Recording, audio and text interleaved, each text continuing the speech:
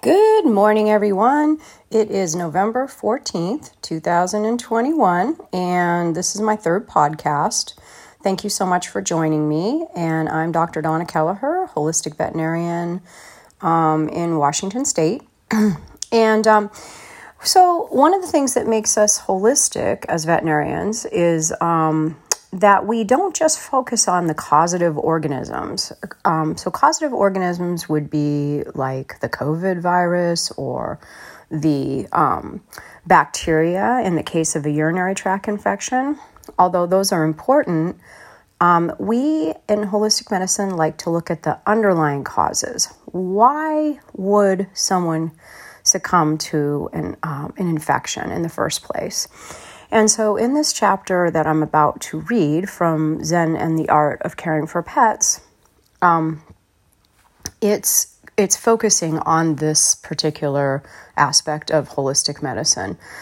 What I've discovered by sort of working with free catch urinary samples from dogs, mostly, people have trouble getting them on although some people can, is that there's numerous causes of urinary imbalances in animals. Sometimes there's stress. Like it's very common for cats to have urinary tract infections, even bacterial ones, when a client gets a suitcase out because they're going to go on a trip and the cat gets stressed. In the case, or diet. Diet plays a huge role in urinary imbalances. So, for example, just a quick little thing before I start reading, but it's very common for dogs to have a high urinary pH. So, if you only focus on the bacteria that grows in the urine, and I'm not saying that's not important, sometimes it is, but if you only focus on that, if that's your primary focus, then what you do is the veterinarians now really focus on getting a urinary cystocentesis. So they actually insist on getting the urine themselves through a long needle and into the bladder. And this is okay. I like to do it in a less stressful situation. And sometimes you need to do those tests because you really are looking at what organisms the laboratory could grow. And this can really help you to decide what kind of antibiotics to use. But in the case of what I'm focusing on here, because I think it's underappreciated, underfocused on, and veterinary medicine has, in a sense, forgotten about just looking at the other things. Maybe it's forgotten about those things, because other parameters besides bacteria, because they don't really have that many tools in their tool chest that can take care of it. All they really, sort of have is sort of anti-inflammatories and antibiotics. So let's look at the urinary pH. A urinary pH is governed by what an animal eats and also how well their kidneys work.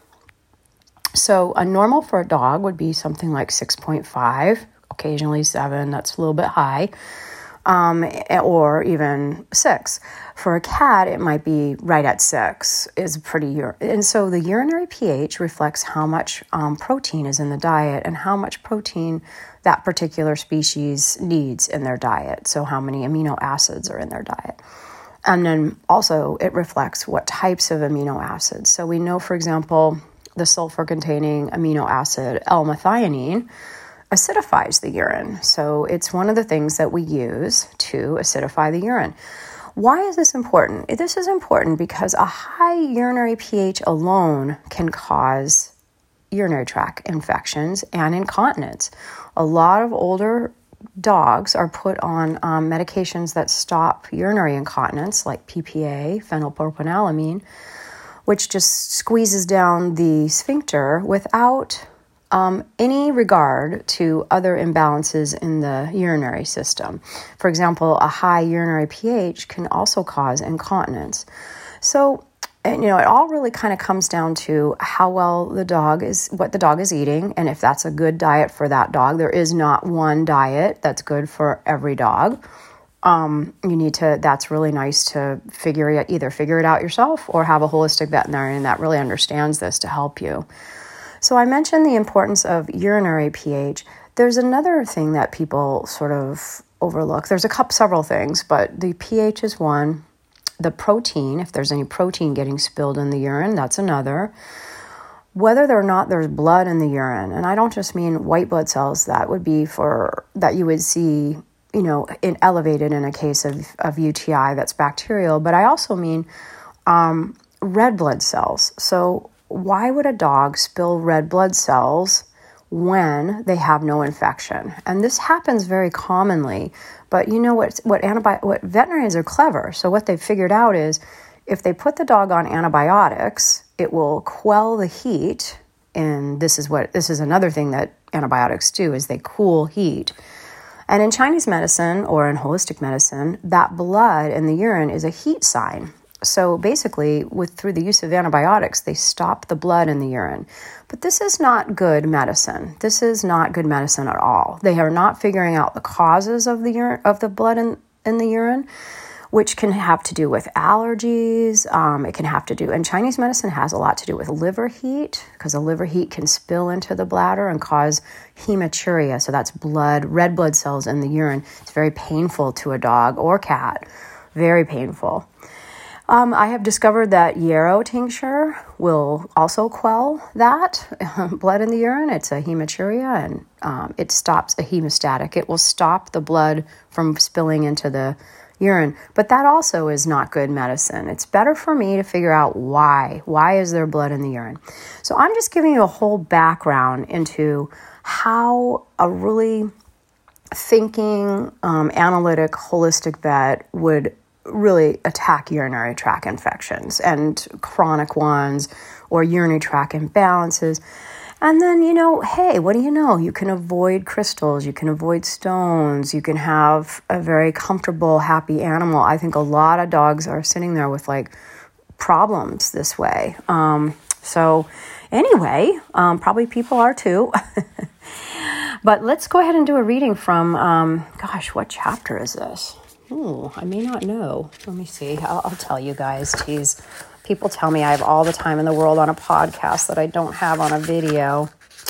I guess I'll just read a little bit from Zen and the Art of Caring for Pets. Well, one of the things is that I wrote this book is because we were having a lot of problems in our field. We're sort of veterinary medicine is a field in crisis right now. We have veterinarians that are burning out, committing suicide. We have technicians we cannot even hire because what do you know? They don't want to get paid nothing. Usually historically, technicians who do the hardest work get paid under $10 an hour. And I think that's all going to have to change if we're going to have a field in the future. But so yeah, I wrote this book because of that, and because of wanted to raise awareness about things like what I'm going to read about in this chapter. And then I'll get to let's see.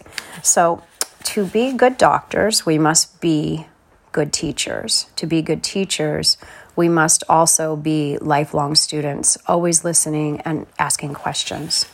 That's my prologue, I guess you might say it, or my inscription. It's just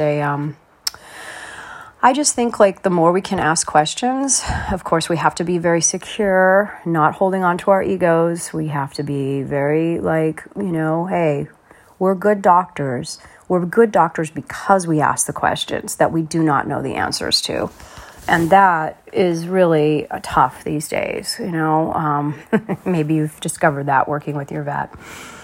Anyway, yes, it looks like it's chapter 17, The Lost Art of Urinalysis, page 126. If you ever want to, I'm going to flip to it now. If you ever want to help me out, I tell you, if you can subscribe to my YouTube channel, we need to try to get that number up to, 1,000 if we can. It's only 300 right now. I thank you guys for the 300. But subscribe to my YouTube channel, and boy, it's only $10 to buy this book on Kindle, on Amazon, and give me a review. Even if you don't really like the book, I don't care. Give me a review. I love reviews. I love constructive criticism, as long as it's, positive in the end. It's just trying to give you information. You don't need to actually love it, but I have got 27, I think, 5-star-ish reviews. And I keep going back and forth, but you know what? I'm just going to read you the table of contents. Okay, I've got an introduction. Chapter 2 is The Perfect Escape. 3 is Through the Microscope. I'm going back into my veterinary school days. 4 is The Time to Heal. It's about how we don't have that much time in veterinary medicine, especially corporatized veterinary medicine. 5 is unintended consequences. 6 is Trying Harder. 7 is Another Perspective. 8 is Broken Whiskers. 9 is Caring and Connection. 10 is The Inner Observer. This is how we can cope better as healthcare practitioners. Please read The Inner Observer if you're a veterinarian or in veterinary medicine or just caring for people. 11 is The Anatomy of a Mistake. The Anatomy of a Mistake. 12 is Criticism in the Digital Age. Boy, that social media can be friend or foe. 13, A Path We All Take. 14, Hypericum and a Horse. 15, Choosing the Rainbow Bridge. This is a hard chapter, but really important too. 16, The Ripple Effect. 17, The Lost Art of Urinalysis, the one I'm keep trying to get to, but distracted. 18, The Dog with a Crooked Smile. 19, IBD, One Syndrome, Many Causes. Inflammatory bowel disease, that's what that stands for. 20, An Epidemic of Scratching. Why are there so many itchy dogs? 21, Options for Cushing's disease. 22, The DCM controversy. That's about the heart disease that veterinarians think you're causing by giving your dog a raw diet, but you're not causing it. They need to, but there are nutritional problems. We need to talk about those. 23, The Healing Crisis. You know, holistic medicine, a lot of times there's a very short, brief holistic healing crisis that happens when someone is about ready to get better, or a four-legged someone. 24 is Balance. 25 is about the author, and then afterwards and references. Okay, this is The Lost Art of Urinalysis. And I apologize ahead of time. I'm not the greatest. I'm not the greatest reader of out loud, but we're going to try it here. 7 years ago, one of my long-term clients brought in her newly rescued chocolate Newfoundland named Lola. Weighing in at 120 pounds, Lola was regarded as small by Newfoundland standards, a mere fraction of the weight of her father. But to the casual observer, she was a mountain of a dog. Standing at a hip height, panting and drooling most of the time, she was considered dry mouth by breed aficionados, people who apparently forgotten what a normal amount of saliva looks like. Whenever she moved, a few chocolatey wisps of guard hair would wave back and forth over her forehead, sometimes pointing in all four directions. Before Sarah and Justin adopted her, Lola's life was more complicated. Living in a tumultuous home with 2 babies and 2 arguing human adults, she spent most of her time relegated to the backyard, living a lonely life. At only 4 years old, Lola had already suffered from bladder infections and urinary incontinence her entire life, often smelling like an overused litter box. She was diagnosed with urinary tract infections multiple times every year, causing her to urinate in the house. The large volume of urine destroyed the couple's hardwood floors and carpets, so she had to spend most nights outside by herself. Lola was a calm and deeply emotional dog and appeared to have a special place in her heart for children. If she heard a child crying, she'd practically break through walls to save them. She'd be close to the jungle gym in case a child needed a dog to balance on. In her previous home, she had been isolated and reprimanded for her house soiling, a practice that only aggravated an already inflamed urinary tract. Her previous owners brought her to the veterinarian several times a year when Lola whimpered at the door to go out every few minutes, indicating that Lola's bladder pain and blood in the urine had returned.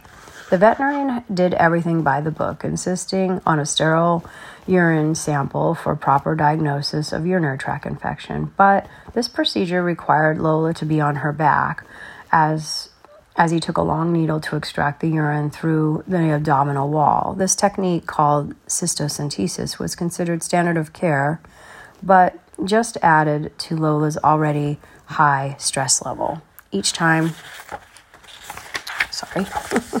the culture came back positive for E. coli, and each time the problem resolved, albeit temporarily, with a course of antibiotics. In holistic medicine, antibiotics are generally cooling to the body, so they will often reduce the inflammation in the bladder with or without a bacterial infection.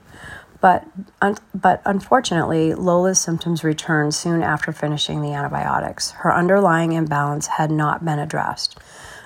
In Tibetan traditional medicine, there are 9 important aspects to evaluate when observing the urine.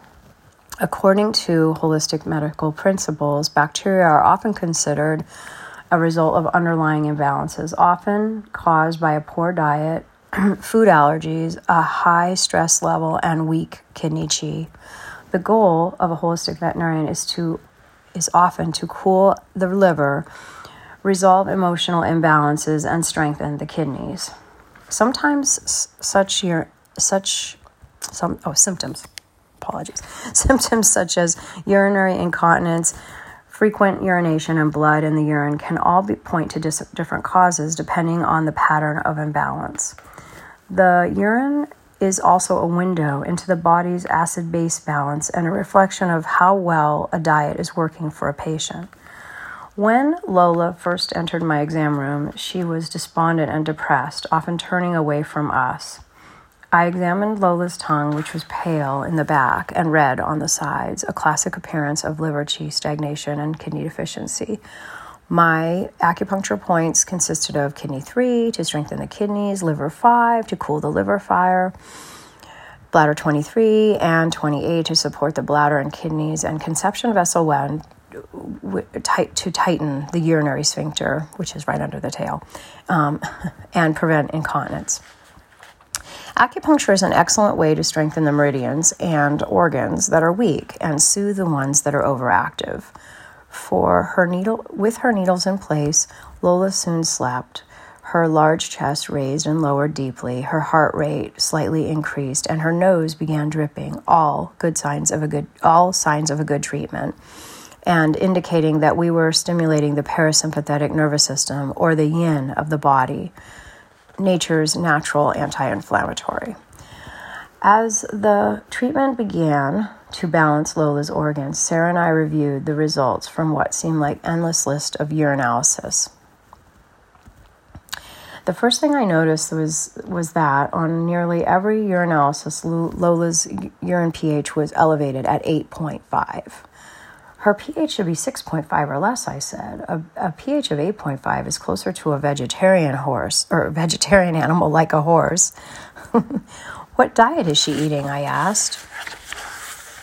Lola has eaten every prescription urinary diet known to mankind, Sarah said, as she stroked the worried lines between Lola's eyebrows.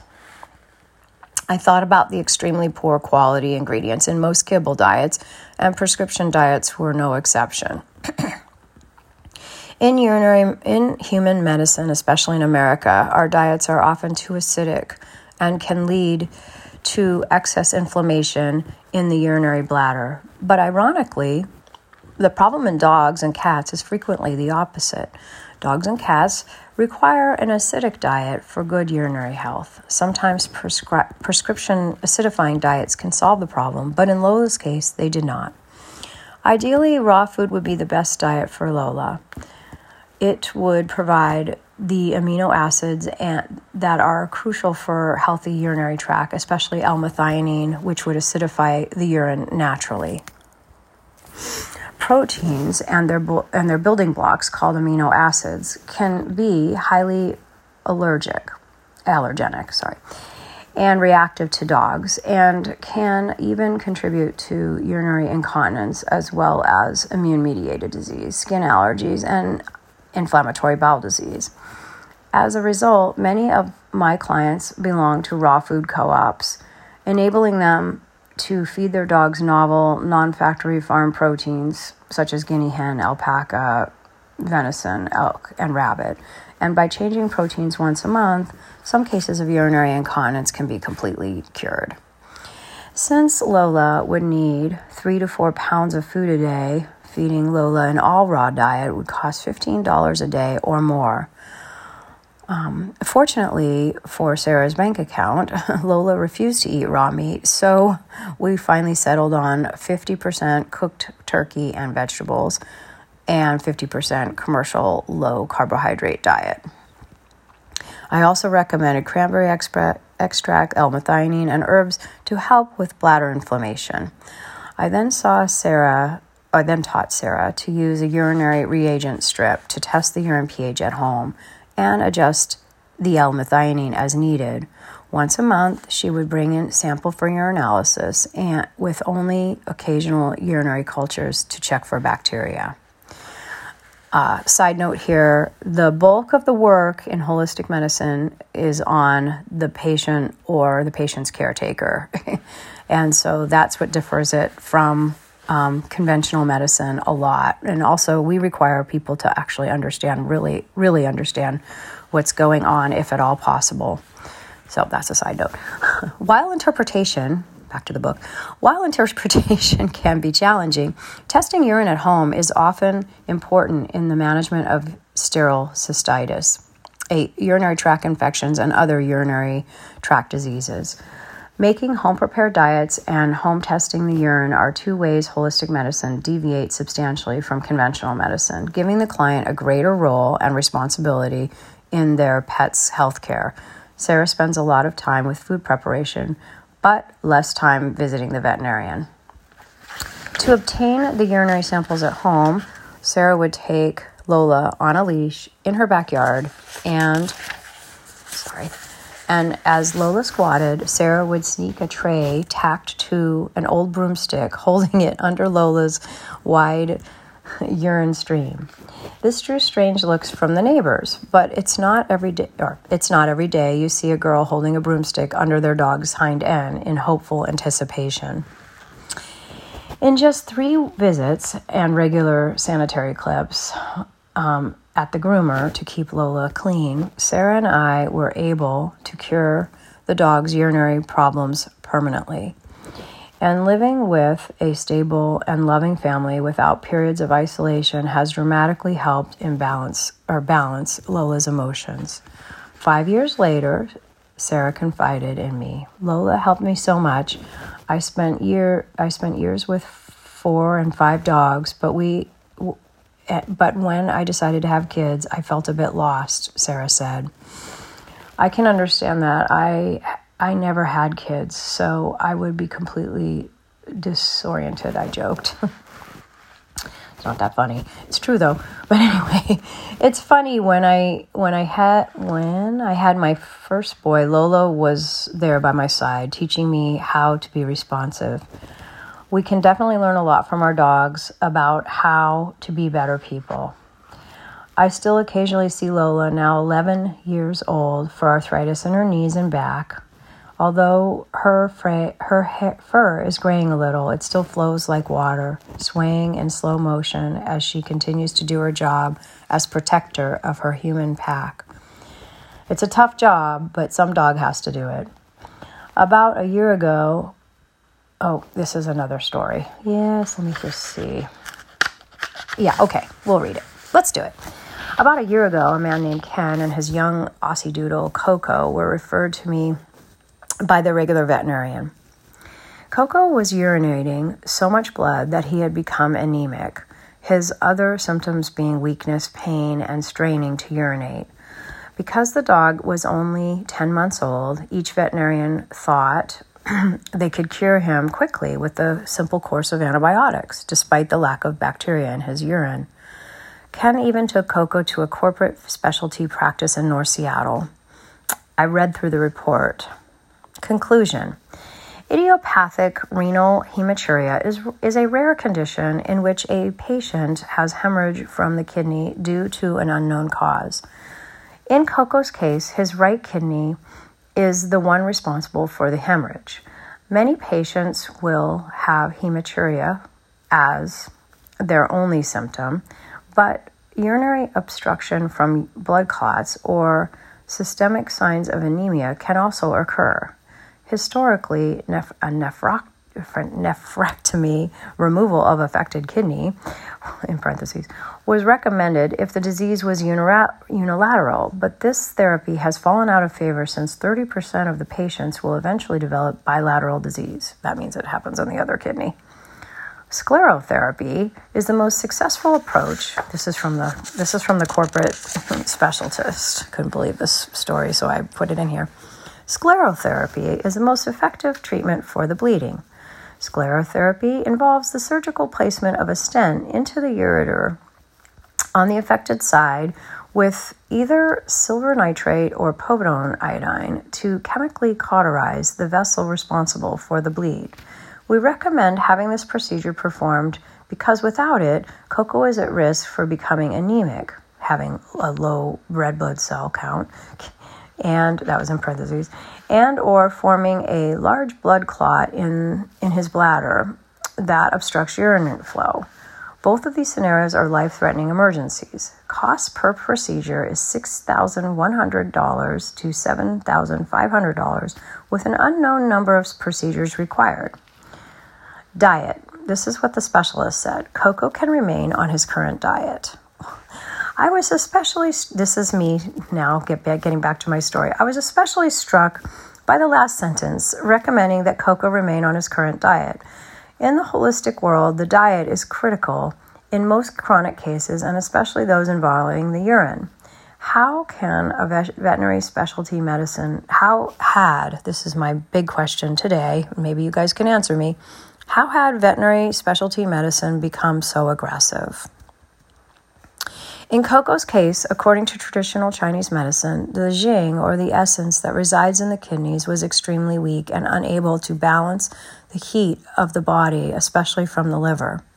Discontinuing Coco's lamb-based kibble diet was essential to his cure, since carbohydrates create heat in the liver, and it can create heat in the liver, and lamb is a hot protein, according to Chinese food energetics. Ken was not a fan of cooking for his dog, so we settled on a commercial dehydrated diet with ground raw cooling meats and kidney supporting vegetables. As a side note, those are asparagus, fennel bulb, parsley mainly. But perhaps the most important element of his treatment were his herbal medications. I prescribed powdered marshmallow root and nettle root to mix with his food, as well as a kidney support tincture containing nettle seed and yarrow, and a yarrow tincture, which is my favorite treatment for hematuria. In 5 days, Coco was completely cured, going on 2 years now. You can't make this stuff up. Lola and Coco reminded me how holistic medicine can solve urinary problems even specialists cannot cure, and with no side effects. So thanks you guys so much for your patience, listening to me read. What happened to me was we moved a lot as a when I moved a lot as a kid. And in second grade, I think first and second grade, I moved like 3 times. And where I was in school, this was in Massachusetts, where I was in school, they were just learning how to read out loud and how to do more with, sort of public reading. And then when I moved schools, they had already learned it. And so, and we moved in the half year that year. So I